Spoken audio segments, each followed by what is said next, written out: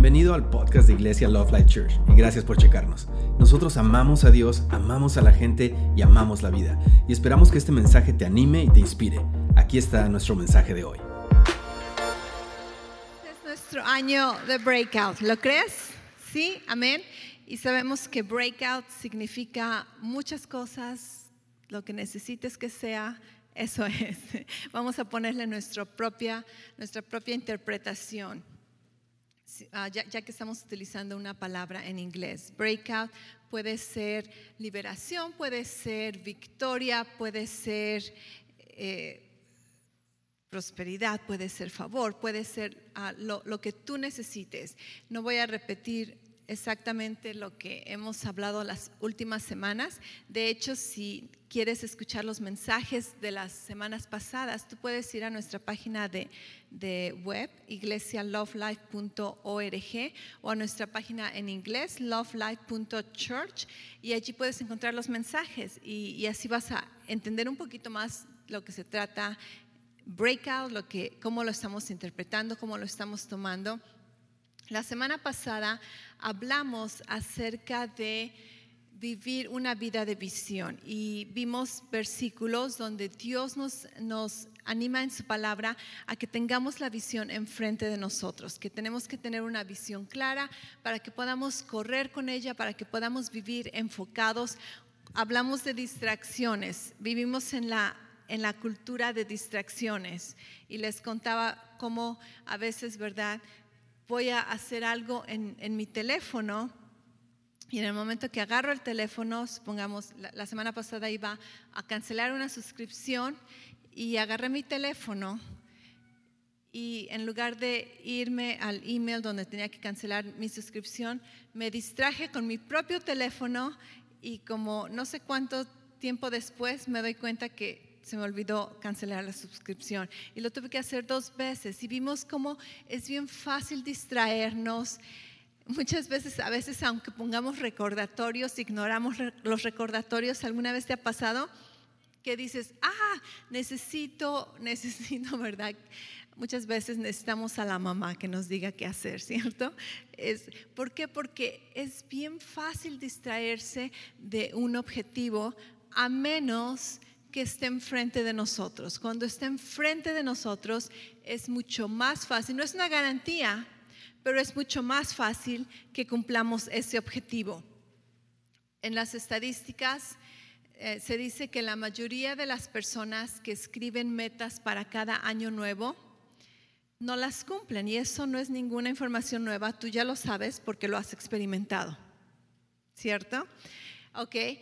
Y una de las razones por las que esto sucede es porque la gente escribe sus metas, muchos ni siquiera las escriben, pero los que llegan a escribirlas, que ya tienen más porcentaje de éxito, las escriben y después jamás las vuelven a repasar, las ponen en una libreta o las esconden en un café, en el escritorio y se les olvida. Y entonces a mediados de año, a finales de año, si tú les preguntas cuáles eran tus metas, ni siquiera se acuerdan. Obviamente que no las vas a cumplir porque no están enfrente de ti. Sin embargo, está comprobado estadísticamente que las personas que no solamente tienen metas, pero las que escriben las metas y las que mantienen esas metas enfrente de ellos y las revisan periódicamente, son las personas que logran cumplir esas metas. Así de sencillo, no necesitas tener más fuerza de voluntad, no necesitas tener más disciplina, estas cosas ayudan, pero lo que necesitas en primer lugar es poner tu visión enfrente de ti, porque entonces te va a ayudar a tener un objetivo, te va a ayudar a vivir una vida de enfoque.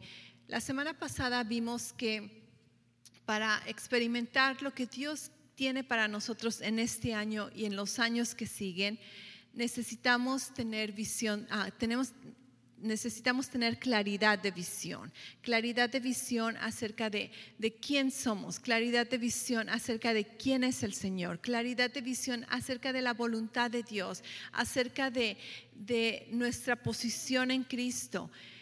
Dios desea que tú vivas una vida en abundancia. ¿Cuántos creen que Dios es un Dios bueno? Espero que si estás aquí tú lo crees, porque eso es lo que predicamos. Nosotros conocemos que Dios es un Dios bueno, para siempre es su misericordia, amén. Dios es un Dios bondadoso, Dios es un Dios generoso, Dios es un Dios que desea tu bienestar, que desea bendecirte, que desea verte próspero, que desea que triunfes, que desea que experimentes su amor, que experimentes todos los talentos y dones que ha depositado en ti a través de su Espíritu. Dios es un Dios de vida. Di conmigo, Dios es un Dios de vida. Dios es un Dios de vida. Jesús vino, y en el tiempo en que Jesús vino, la gente, la mayoría de las personas, se les había olvidado que Dios era un Dios de vida. Y la mayoría de personas tenía el enfoque de que Dios era un Dios un Dios legalista, un Dios de reglas, un Dios amargado, un Dios que solamente quiere que te portes bien y que hagas lo correcto. Y Jesús vino, y si tú lees los evangelios, los mensajes de Jesús, Él nos dice constantemente: yo he venido a revelar al Padre, yo he venido y lo que tú ves en mí, así es el Padre. Y este fue un mensaje que revolucionó al mundo, revolucionó la historia. Esta revolución continúa hasta el día de hoy porque nosotros hemos sido alcanzados con este mensaje. La mayoría de nosotros hemos llegado a conocer a un Dios que es bueno, a un Dios que es misericordioso, a un Dios que es bondad, que desea tu bienestar a través del Señor Jesucristo, ¿cierto? Hemos recibido el mensaje de vida y de amor de Cristo. Ahora, yo sé que algunos de ustedes aquí, yo me incluyo, no escuchamos este mensaje al principio de nuestro caminar de fe. En otras palabras, muchos de nosotros venimos a la fe cristiana y en lugar de conocer a un Dios amoroso, a un Dios de libertad, a un Dios de vida, nos encontramos con religiosidad, nos encontramos con legalismo, nos encontramos con reglas, con haz esto, no hagas aquello, tienes que cambiar, Dios te va a castigar, Dios está enojado contigo, Dios está desilusionado contigo. Sé que algunos de nosotros hemos escuchado estos mensajes y por lo tanto nuestra vida cristiana era más de una relación de amor, era una relación de temor hacia Dios. Y tratamos de hacer lo correcto para que no se enoje, ¿verdad? Porque es un Dios de muy mal humor y no lo molestes porque y anda de escondiditas, ¿verdad? De puntitas para que no se enoje. No, Dios no es así. Pero muchos ese es el Dios que se nos predicó. Y a través de los años, a través de conocer la palabra de Dios, especialmente en este lugar, hemos reconocido que, wow, ese no es el Dios que Jesús predicó. Ese no es el Dios que la palabra menciona. Ese es un Dios de religiosidad. Ese es un Dios que nuestra humanidad, nuestra cultura ha creado por muchos malentendidos, por mucha falta de información acerca de lo que la palabra de Dios dice de Él. ¿Y por qué te estoy mencionando esto el día de hoy? Porque más allá de tener visión de claridad para nuestra propia vida, necesitamos tener visión con propósito para cumplir los planes de Dios. En nuestro video vimos que una de las frases que recibimos del Señor, ¿verdad? Una de las palabras proféticas de este video dice que ha sido llamado, ha sido escogido para traer la cosecha de personas que no conocen a Dios. Y todos aquí hemos sido llamados a ser un instrumento para que otras personas vengan a conocer a Cristo, para que otras personas lleguen a conocer el mensaje de vida. Pero, ¿cuál es ese mensaje de vida? Y para que nosotros podamos compartir ese mensaje de vida, Primeramente, nosotros necesitamos entender ese mensaje de vida. Algo que nuestro pastor ha estado en una misión, de hecho desde que lo conozco, ha estado en una misión acerca de destruir malas percepciones de Dios, destruir religiosidad, pero últimamente en los últimos años ha estado en una misión para ayudar a las personas a entender que la vida cristiana no se trata de una religión, se trata de una vida en unidad con Cristo, y esta vida es una vida en abundancia. Nuestro propósito aquí en la iglesia no es solamente venir a la iglesia, no es ser religiosos, no es hacer cosas por tradición, por costumbre, por rutina. Todos aquí tenemos la oportunidad de convertirnos en personas que hacemos acciones simplemente por costumbre. ¿Cuántos de ustedes se lavaron los dientes esta mañana? Espero que todos levanten la mano. Ok, ¿cuántos de ustedes pensaron en cómo lavarse los dientes? Dijiste, ok, voy a ponerle esta pasta y primero me voy a lavar el lado derecho o el lado izquierdo, arriba o abajo o el centro. ¿Alguien de ustedes? La mayoría de ustedes, la mayoría de nosotros lo hicimos inconscientemente, ¿cierto? Inconscientemente, tú no lo piensas, tú solamente agarras el cepillo, pones la pasta, te lavas los dientes como siempre te los has lavado y tú no piensas, ¿cómo le voy a hacer? Algunos de ustedes se bañaron en esta mañana, espero que la mayoría. Si no, no levantes las manos, ¿verdad? Los brazos. y sabes que tú no entraste a la regadera y dijiste, ok, hoy me voy a bañar de una manera diferente. No, estabas todo durmiendo, abriste la regadera y te bañaste con la misma rutina que siempre lo has hecho. Tú no pensaste en hacer algo diferente, algo único. No, lo mismo has hecho. ¿Por qué? Porque somos personas de hábito, somos personas de rutina. Esto es natural, así es como Dios nos creó. ¿Por qué? Porque esto es muy beneficioso para nuestras vidas. Nos permite enfocarnos en algo diferente en lugar de estar pensando. Imagínate que cada mañana que te despiertas, te sientas en la cama y dijeras, ay, ¿cómo se camina? Ok, yo sé que puedo caminar. ¿Cómo era? Ok, puedo poner un pie primero, después el otro. Como si fuéramos niñitos. ¿Alguna vez has visto a un bebé aprender a manejar?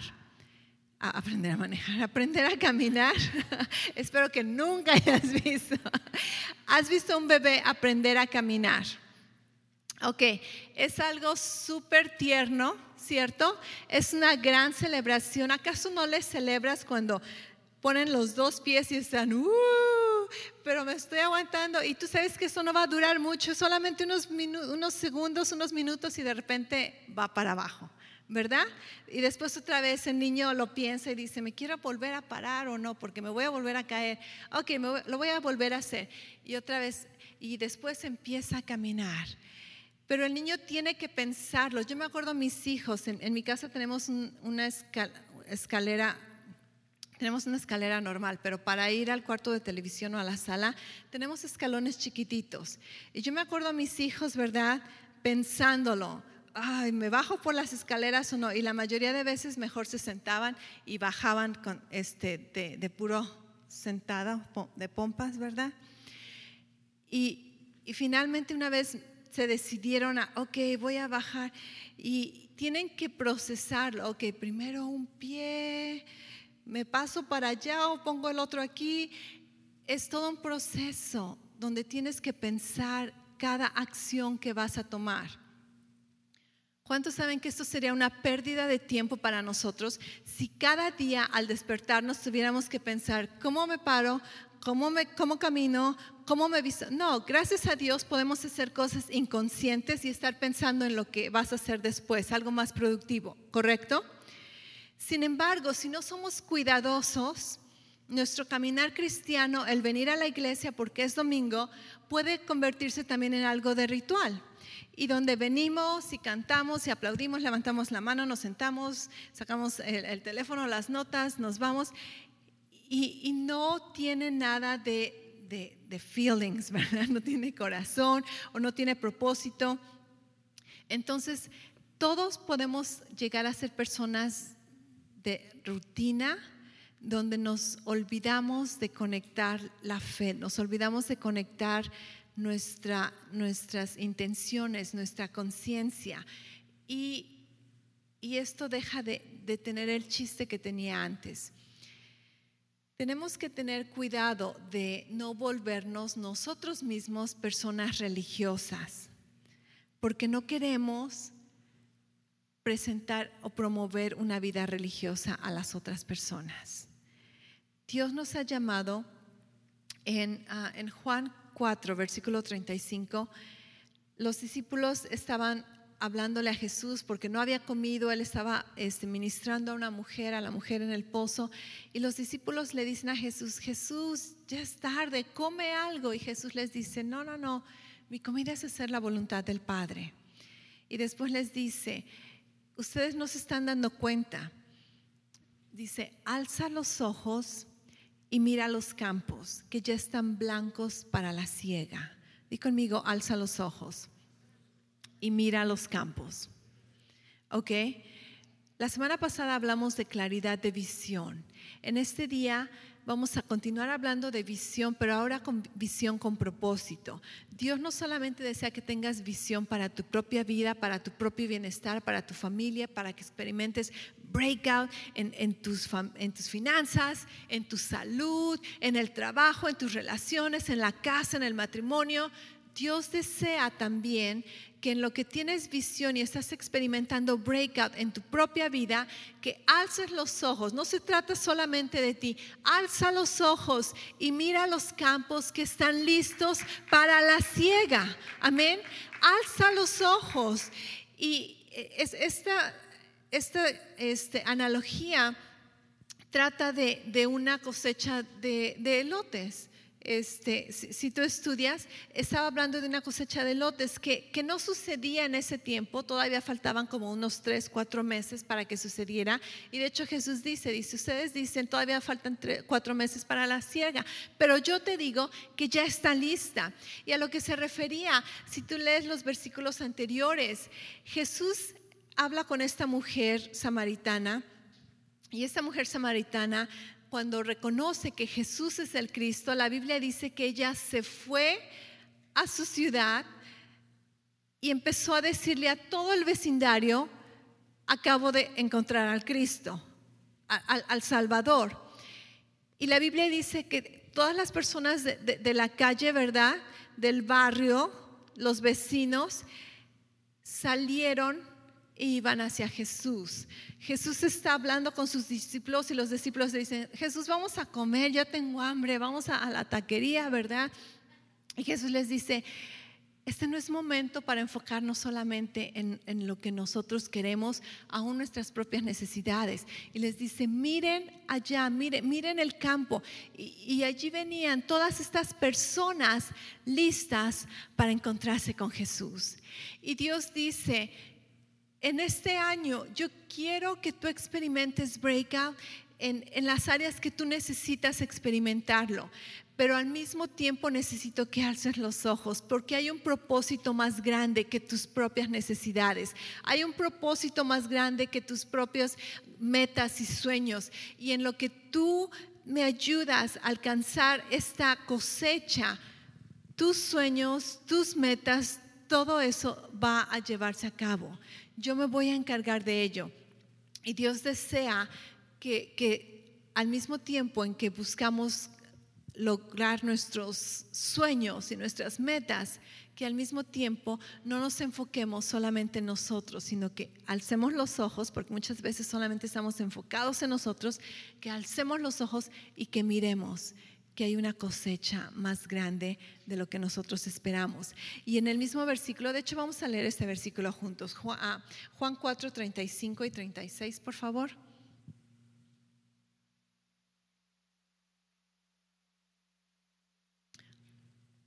Ok, te lo voy a leer porque aquí lo tengo. ¿Ya lo tenemos? Juan 4:35 dice: ¿no decís vosotros, todavía faltan 4 meses y después viene la siega? He aquí, yo os digo, alzad vuestros ojos y ved los campos, que ya están blancos para la siega. Versículo 36. Ya el segador recibe salario y recoge fruto para vida eterna, para que el que siembra se regocije juntamente con el que siega. Y me encanta, donde Jesús dice, el traer esa cosecha va a ser un gozo. ¿Lo crees? Va a ser un gozo. Jesús dice, gente ha sembrado semilla en muchas personas y ellos se van a regocijar de ver la cosecha. Y los que ciegan se van a regocijar de la semilla que ya ha sido sembrada y de la cosecha. El día de ayer recibimos alguna cosecha de nuestros árboles. Gloria a Dios que yo no necesariamente, ¿verdad?, tuve que hacerlo. Mi esposo y mis hijos salimos y cortamos muchísimas naranjas de nuestro árbol de naranja, muchísimos limones, muchísimas toronjas. Y ¿sabes qué? Es un gozo tener la cosecha. Nos encanta hacer jugo de naranja porque no hay un jugo de naranja tan delicioso como un jugo de naranja fresco. Y nuestras naranjas casi están rojas. El jugo de naranja que tú compras en la tienda está amarillo. El jugo de naranja que nosotros hacemos parece de mandarina, está naranja. No es amarillo, son naranjas. Por lo tanto da un jugo naranja, no amarillo. ¿Ok? Y ¿sabes qué? Es un gozo disfrutar de la cosecha. Es un gozo disfrutar de la cosecha.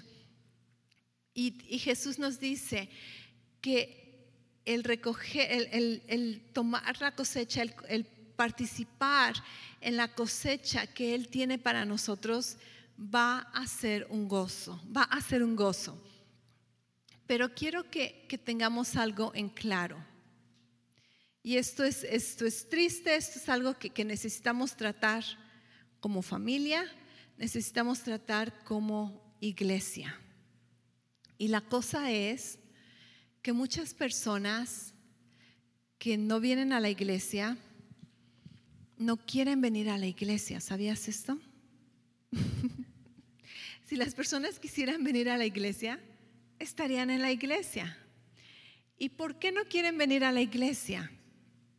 Ok, vamos a dar por suposición que mucha gente ni siquiera sabe que hay iglesias o no saben lo que sucede en las iglesias y piensan que las iglesias son todas aburridas. ¿Algunos de ustedes cuando vinieron a la iglesia por primera vez, te imaginaste que de eso se iba a tratar? No, yo me acuerdo en mi vida, yo crecí con la creencia, con la cultura de la iglesia católica. Y cuando fui a una iglesia cristiana por primera vez, me sorprendió que aplaudieran. Me sorprendió que en realidad aprendieras algo. Que no solamente es de siéntate, párate, ¿verdad? Era algo práctico. Entonces, mucha gente, digamos un porcentaje de estas personas que no vienen a la iglesia, que no van a ninguna iglesia, no conocen que hay iglesias, no conocen el propósito de las iglesias. Pero hay otro porcentaje de personas que no vienen a la iglesia porque han sido defraudados por la iglesia, han sido lastimados por la iglesia, están ofendidos de alguna iglesia, ¿cierto o no? ¿Conoces a alguien en tu vida? Levanta tu mano si tú conoces a alguien en tu vida que está desilusionado con la iglesia, fue lastimado, fue defraudado. Y dime, ¿esas personas están en lo correcto por estar alejados con Dios? No. Lo que sucedió con ellos lo tenemos que validar. Es cierto. ¿Algunos de ustedes se han ofendido aquí en la iglesia con alguien de la iglesia? espero que no con la pastora, pero he sabido, hay gente que se ha ofendido conmigo personalmente, ya sea porque no lo saludé o ya sea por algo que dije. Algunas personas, pocas, algunas personas valientes, después vienen y me dicen: pastora, estaba enojado con usted, estaba enojada con usted, no me gustó lo que dijo, pero ya la perdoné y estamos bien. Y yo, ok, podemos hacer las paces. Pocos son valientes para admitirlo y aún para confrontarlo. Todos tenemos la oportunidad de ofendernos. Sin embargo, nos ofendemos de cosas que suceden, de malentendidos, de cosas que por la ignorancia suceden, pero ninguno de nosotros, espero que ninguno de nosotros nos ofendamos con Dios, con Jesús, porque Él no ha hecho nada malo. Dios es bueno, Dios es amoroso, Dios desea que tengas una buena vida, Dios desea prosperarte, amén. Entonces todos entendemos la diferencia, donde, ok, Dios es una cosa, pero la iglesia es otra, las personas son otra cosa. Y créeme, no hay una iglesia perfecta. Discúlpame por desilusionarte, yo sé que tú piensas que tu iglesia es perfecta, pero voy a romperte tu burbuja y te voy a decir, tu iglesia no es perfecta. No existe una iglesia perfecta, porque una iglesia se compone de personas que no son perfectas, y a menos que las personas fueran perfectas, la iglesia podría ser perfecta. Y si una iglesia fuera perfecta, en el momento en que tú llegas, la arruinarías, porque tú no eres perfecto. ¿Ok? Entonces tenemos que entender que, las iglesias no son perfectas. Ahora, mucha gente que conocemos, mucha gente que amamos, mucha gente que queremos alcanzar, que queremos que experimenten lo que nosotros estamos experimentando en Cristo, han sido desilusionados no solamente por una iglesia, sino por la religión. Y cuando hablamos de religión, estamos hablando de reglas, estamos hablando de cosas que piensan que Dios demanda. Y sabes qué, en Cristo nosotros somos libres de legalismo. En Cristo nosotros somos libres, Pablo lo dice, para hacer lo que queramos hacer. ¿Por qué? Porque la salvación, porque nuestra relación con Cristo no depende de nuestras obras. Es por gracia que somos salvos, no por nuestras obras. Es por fe que somos salvos. Jesús vino a morir por nosotros porque ninguno de nosotros podía hacer suficientes obras para alcanzar la salvación, para poder tener comunión con Cristo. Y es así de sencillo.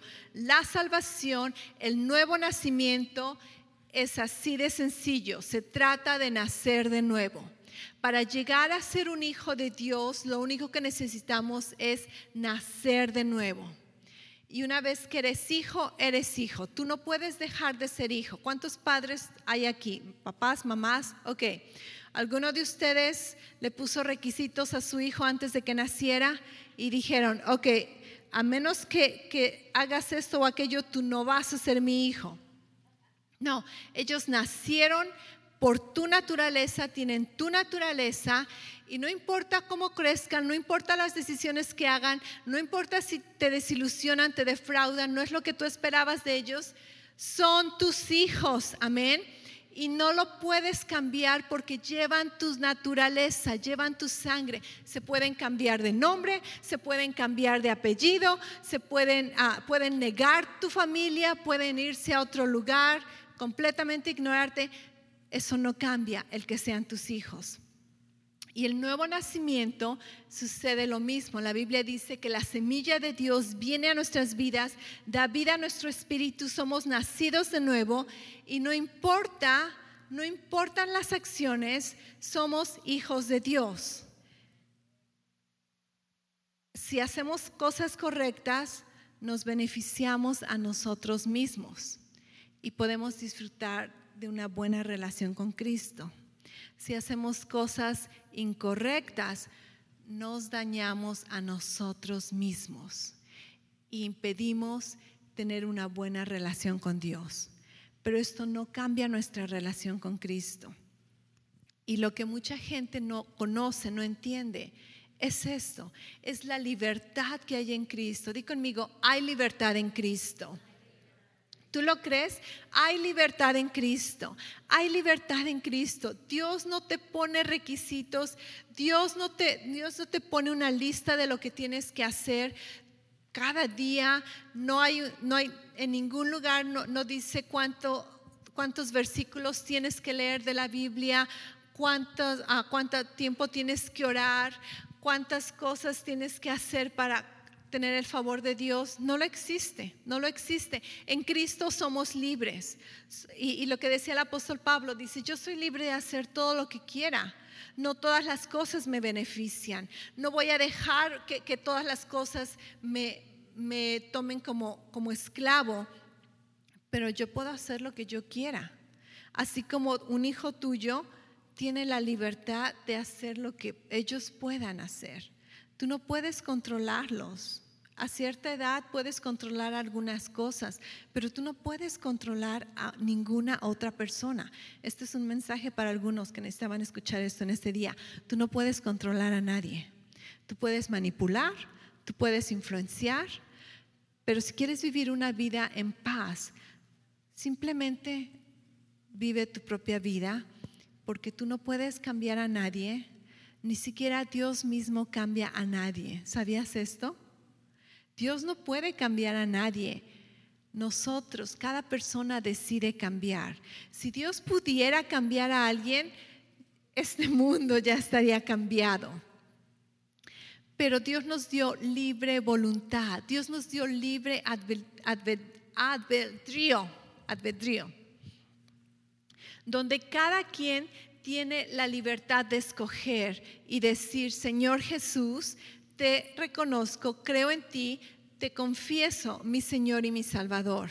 Y una vez que lo haces, tú puedes vivir con esa promesa o puedes decirle, ok, yo sé que tú eres mi Salvador, pero el día de hoy tú no vas a ser mi Señor. Yo voy a ser el Señor, la Señora de mi vida y voy a hacer lo que yo quiera. Y ¿sabes qué? Dios no te va a forzar a nada. Dios no te va a obligar a nada. Dios te dice, es tu decisión. Pero si no haces decisiones correctas, te vas a afectar a ti mismo. Dios no anda castigándote. Él no lo necesita hacer. Él te ama. Él te ama y porque te ama, te ha dado libertad para que tú puedas amarlo por tu propia decisión, no por obligación. Si Dios nos forzara a amarlo, si Dios nos forzara a servirlo, si Dios nos forzara a obedecerlo, esto sería manipulación. Y Dios no manipula, Dios ama, Dios ama. Vamos a leer un versículo más. En Juan 15, versículo 11.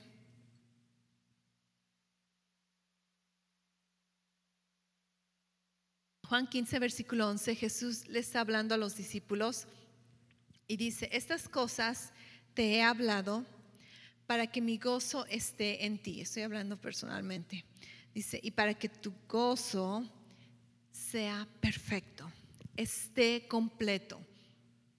Este es un versículo que Dios habló a mi corazón, no solamente habló a mi corazón, reveló a mi corazón cuando tenía aproximadamente unos 16 años, 16, 17 años, donde yo estaba viviendo una vida legalista, tratando de agradarlo, pero a las fuerzas, como si Dios fuera un tirano, ¿verdad? Que te está obligando, ándale, haz esto y aquello. Y Dios habló a mi corazón y me dijo, vamos a aclarar una cosa. No me dijo exactamente así, ¿verdad? Pero casi eso me dijo. Me dijo, las cosas que tú vas a encontrar en la palabra de Dios, de lo que yo quiero que hagas, no es para mí, no es para mi beneficio, yo no gano nada con ello. A mí no me afecta el que tú obedezcas o desobedezcas. A mí no me afecta, pero a ti te afecta. Y todos mis mandamientos que tú vas a encontrar en la palabra, mis ordenanzas, últimamente van a ser para tu gozo. Últimamente van a traer un gozo a tu vida, y no solamente un gozo temporal, un gozo perfecto, un gozo completo, una satisfacción completa. Y cuando yo encontré eso, me ayudó a ver la palabra de Dios, a recibir la palabra de Dios de una manera diferente, y casi egoístamente, por mi propia conveniencia. Porque así como yo de mamá le pido a mi hijo, a mi hija, no tengo hijos, hijas, pero si yo les dijera, cuando te despiertes, ¿verdad? O antes de comer, lávate las manos.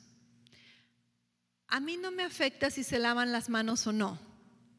Yo no voy a estar checándole, te lavaste las manos, ¿verdad? Porque necesito que me obedezcas, porque yo soy la autoridad. No. El que yo les dé un mandamiento a mis hijos no se trata de mostrar mi autoridad, no se trata de cuánto control, no se trata de mí. El mandamiento es para sus beneficios, ¿cierto o no?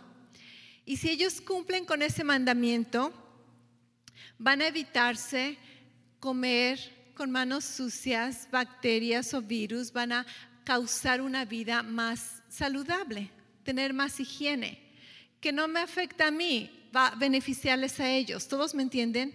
Cualquier mandamiento que tú como papá, como mamá les ordenas a tus hijos, la mayoría de veces nunca se trata de ti, se trata de ellos. Es para que su gozo sea cumplido, para que su gozo sea perfecto. Y cuando entendemos esto, en nuestro propio caminar nos vamos a dar cuenta que hay libertad en Cristo, y que si algunas cosas conocemos de la palabra que parecieran mandamientos, no se trata de cumplir un mandamiento. La meta de ese mandamiento, la meta de esa ordenanza es que mi gozo sea cumplido, es que yo experimente el gozo. Déjame decirte algunos de los significados de esta palabra gozo. Causar que tengas en abundancia, florecer o tener abundante libertad. Tener provisión liberalmente. Cuando Dios dice, tu gozo va a ser cumplido al obedecer mis mandamientos, Dios desea que tengas libertad, que tengas provisión, que tengas en abundancia, que estés completo. Cuando dice tu gozo sea perfecto, es que estés completo en cada área de tu vida, que puedas llevar a cabo y completar lo que te has propuesto hacer, que lleves en efecto, que estés satisfecho. Esto no suena como legalismo para mí, ¿o sí? Esto no suena como ordenanza, como Dios es malo, no quiere que tenga ninguna diversión. No, al contrario, los mandamientos de Dios van a permitirte disfrutar verdaderamente la vida. Porque en el mundo tú vas a tener un momentos de disfrutar, pero no dura, pero va a ser un engaño. Pero obedeciendo a la palabra de Dios, tú verdaderamente vas a poder disfrutar la vida, poder tener diversión. Te lo digo, yo he sido cristiana por más de 30 años ya. Más de 30 años. Sí. ¿Y sabes qué?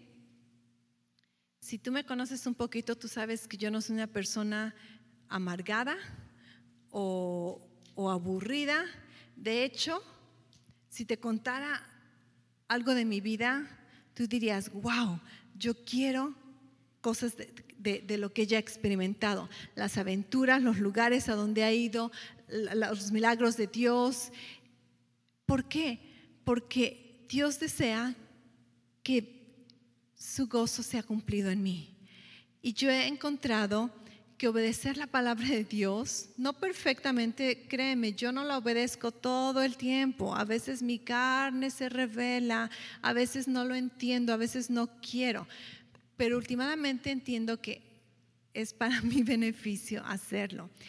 Y obedecer los mandamientos de Dios no son en ningún momento algo aburrido o algo que me quita el gozo. Al contrario, eventualmente yo experimento más gozo. Así que si vamos a ser personas que reflejen la vida de Dios, si vamos a ser personas que reflejen el carácter de Cristo, el amor del Padre, tenemos que entender de qué se tratan los mandamientos de Dios. Porque cuando le compartamos a alguna persona, hey, ¿quieres venir a mi iglesia?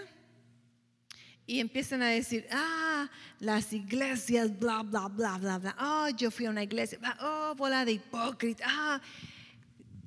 Lo único que necesito que entiendas es el punto de vista de ellos y verdaderamente de lo que se trata. Y entender que la mayoría de personas no saben de lo que están hablando, no conocen verdaderamente el carácter de Cristo. Y como dice nuestro pastor, ¿verdad? A veces dicen, las iglesias, ¿verdad? Bola de hipócritas. Muchas veces vamos a decir, tienes razón, estoy de acuerdo contigo. Pero eso de la religión es puro chisme, ¿verdad? Sí es cierto, es puro chisme, pero Cristo es otra cosa. La religión apesta. La religión es aburrida. La religión arruina vidas, arruina relaciones. La religión te roba gozo, te roba libertad, te roba el que disfrutes, el que explores, el que crezcas, el que experimentes. La religión te hace una persona amargada. La religión te hace mirar faltas en cualquier persona y juzgarlas y enojarte con las personas y poner un estándar aquí, ¿verdad? Y hacerte sentir que tú eres un santo perfecto y que todos los demás son unos fracasados, pecadores, carnales, mundanos. Eso es lo que la religión hace. Pero Cristo nos da libertad. Cristo nos da una vida abundante. Cristo nos permite mirarnos a nosotros mismos y decir, Dios mío, ¿qué es lo que ves en mí que me amas? Porque no soy perfecto y aún así me amas, aún así me favoreces, aún así me bendices. Y eso te causa seguir amándolo de regreso, seguir vivir para Él. Eso te causa querer conocerlo más y conocer más de su bondad y conocer más de sus misericordias y de sus bondades y disfrutar la vida y ir a lugares y conocer personas y reírte y comer comida deliciosa y hacerlo todo con libertad. Para libertad Cristo nos ha hecho libres. Y si vamos a traer la cosecha en este año, que lo vamos a traer, el próximo domingo vamos a ver algunas estrategias que tenemos para hacerlo. Necesitamos hacerlo con una visión clara. ¿Qué es lo que vamos a hacer? Porque no queremos traer gente solamente a la iglesia y no queremos que la gente deje de tomar, deje de beber, se cambien diferente. No vamos a predicar reglas, no vamos a demandar que las personas hagan o no hagan. Vamos a ayudarles a conocer a Cristo y vamos a ayudarles a conocer la libertad que hay en Cristo y vamos a ayudarles a que reciban el amor del Padre y la misericordia del Padre. Y mientras lo hacemos, ellos van a ver que, wow, la religión apesta, pero esta iglesia no se trata de religión. En esta iglesia verdaderamente creemos que Cristo es la vida, Cristo es la verdad y Cristo es el camino al Padre. Amén. Y entonces vamos a poder traer una cosecha no a religión, no a la iglesia, a una vida con Cristo. Y vamos a poder tener breakout, no solamente nuestras vidas, pero vamos a ayudar a otras personas a que tengan una comunión con Cristo y experimenten la libertad que nosotros hemos experimentado. ¿Lo crees? Amén. Entonces estamos todos de acuerdo, todos en unidad, todos enfocados. No vamos a andar predicando, deja de hacer, no hagas, haz esto en mi iglesia. No.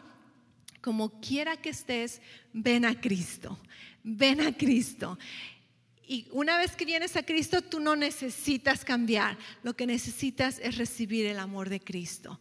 Y el amor de Cristo eventualmente te ayuda a cambiar. Y si no, te amamos como estás, porque Cristo te ama y Cristo nos ama tal y como somos. No necesitamos ser perfectos. Amén. ¿Lo creemos? Levanta los ojos, iglesia Love Life, porque la ciega está lista. Gracias otra vez por escucharnos. Para oír más mensajes alentadores como este, asegúrate de suscribirte y checar nuestro canal de podcast para escuchar episodios anteriores. Si te gustó lo que recibiste, por favor considera calificarlo y compartirlo con tu familia y amigos. Para más información respecto a Love Life y cómo conectarte con nosotros, ve a lovelife.church. Te amamos y estamos creyendo lo mejor de Dios para ti.